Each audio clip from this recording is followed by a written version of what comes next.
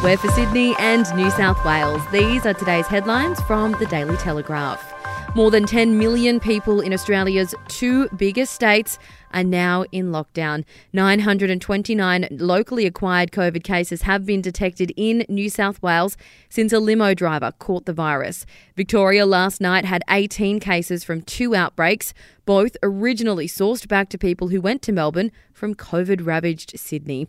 2 people have died with COVID amid the Sydney outbreak, the only deaths from locally acquired COVID in Australia this year.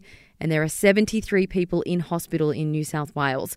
The New South Wales lockdown is estimated to be costing $1 billion every week. With Victoria now in its 5th lockdown for 5 days, the national cost is set to skyrocket. If you'd like to read more on that story today, you can take out a subscription to the Daily Telegraph at dailytelegraph.com.au or download the app at your app store.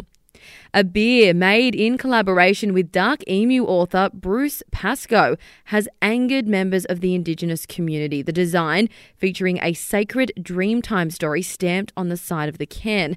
It sparked a furious response from some Yuin Indigenous people of the New South Wales South Coast, who say he's disrespected the initiation into ancient teachings. They also claim he should be ashamed to be using the knowledge to promote grog. Pascoe's book Dark Emu has also come under fire after historians debunked his theories about Aboriginal farming and settlements. We'll be back after this. Miranda Kerr and Katy Perry are a living example of how to be friends with your partner's ex. American pop superstar Perry, who is a long-term relationship with Kerr's ex Orlando Bloom, has again shared candid moments hanging out with the Aussie model, this time taking a spot of yoga since having a baby. Perry attended the event to promote Kerr's Cora Organics skincare line. And organisers have promised to deliver the World Cup with or without Australia, as the Kangaroos' participation is on the brink of collapse. The ARL Commission is highly unlikely to give the Kangaroos the green light to compete, as they have doubts around player safety. A decision could be reached as early as next week, with the comp due to kick off 3 weeks after the NRL Grand Final. Those are your headlines from the Daily Telegraph. For updates and breaking news throughout the day, take out a subscription at dailytelegraph.com.au. We'll have another episode for you tomorrow.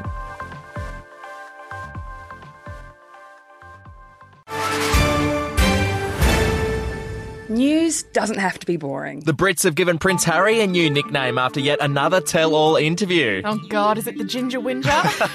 Let the team at news.com.au get you up to speed each day with their podcast, From the Newsroom. A couple were busted joining the Mile High Club. Well, I guess they can't fly Virgin anymore. Politics, sport, red carpets, royals. Get all the goss in just a few minutes. Follow From the Newsroom wherever you get your podcasts from.